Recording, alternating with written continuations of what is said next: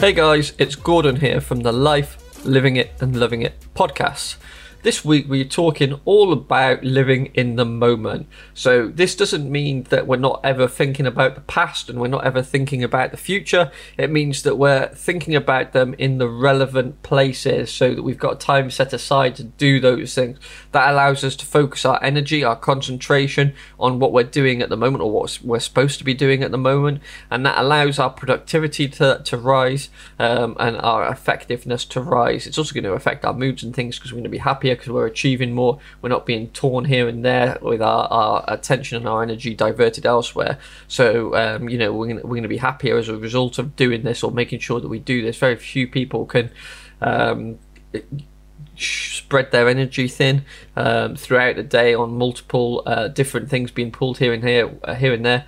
If you're supposed to be doing or you're supposed to be working for a client and you're busy running around in the back of your mind what went wrong yesterday or that argument that you had with your wife last week or whatever it may be, we're then taking our energy away from what we're doing now, which is reducing our effectiveness at the task that we're doing now, which means at some point in the future you're going to be thinking back wishing that you'd done better at this job. So it becomes a bit of a self-fulfilling circle, a negative one that we need to get out of the habit of doing. So how can we avoid this?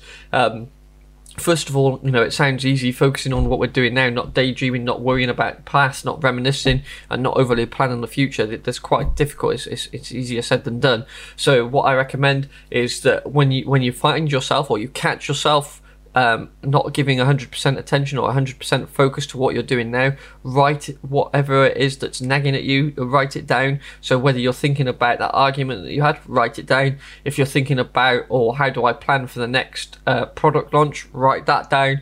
And when you get some downtime, some natural downtime, then let's go and look at that list, or even better, let's schedule some time in every week or every day to have a look at that list so that you know that you're going to come to it.